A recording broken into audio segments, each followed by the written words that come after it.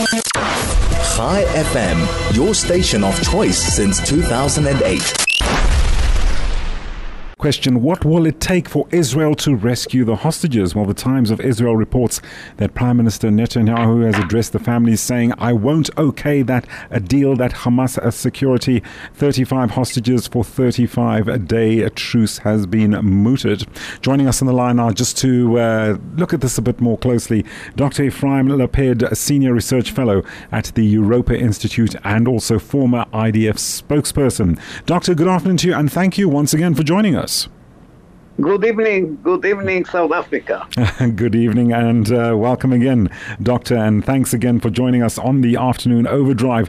Doctor, where we find ourselves now with these negotiations going on, with such a strong position being held by both Israel and Hamas, the question is, well, from your perspective, where to now? We are now at a very important stage in the conflict totally, and especially in the confrontation that started on October 7th. Hostages is not only a word. This is a world of very many people, babies, kids, women, senior people, soldiers, female soldiers, and male soldiers. And 136 people are in the hands of the cruel organization Hamas. The deal, I'm very sorry to use the word deal when we speak to release people, innocent people who were kidnapped by terrorists. And we have now to pay in terms of people. You understand that in such a case there is a lot of fake news, a lot of psychological warfare.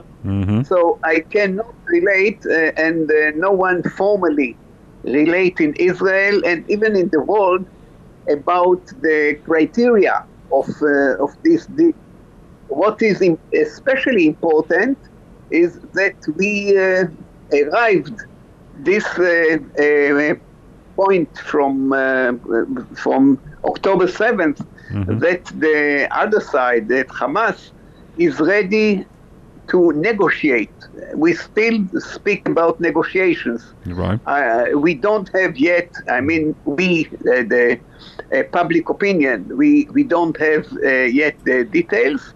There are rumors, there are hints, there are a lot of, as I said, the fake news, and we have to have a lot of tolerance in order to reach the challenge. Right. Doctor, in and amongst all this transpiring and taking place, we're witnessing how the families of hostages are becoming increasingly desperate for their release, and so too is the public. Could this impact soon on Israel's position regarding a hostage release deal? They want it to happen now. Where do you see that going? Families are people that we cannot... in any aspect, we cannot criticize them. They do what they feel. They do what they really tragic associated with the demand to release their relatives immediately. There is of course impact on the other side. The other side see the sensitivity of the Israeli society for sure, but that's the nature, and no one can stop them. And I think that no one has the legitimacy to criticize them. Indeed. Indeed.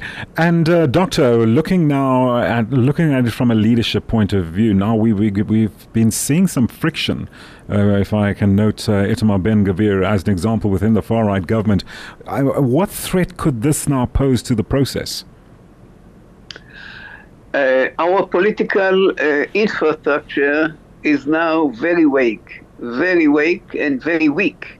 Mm-hmm.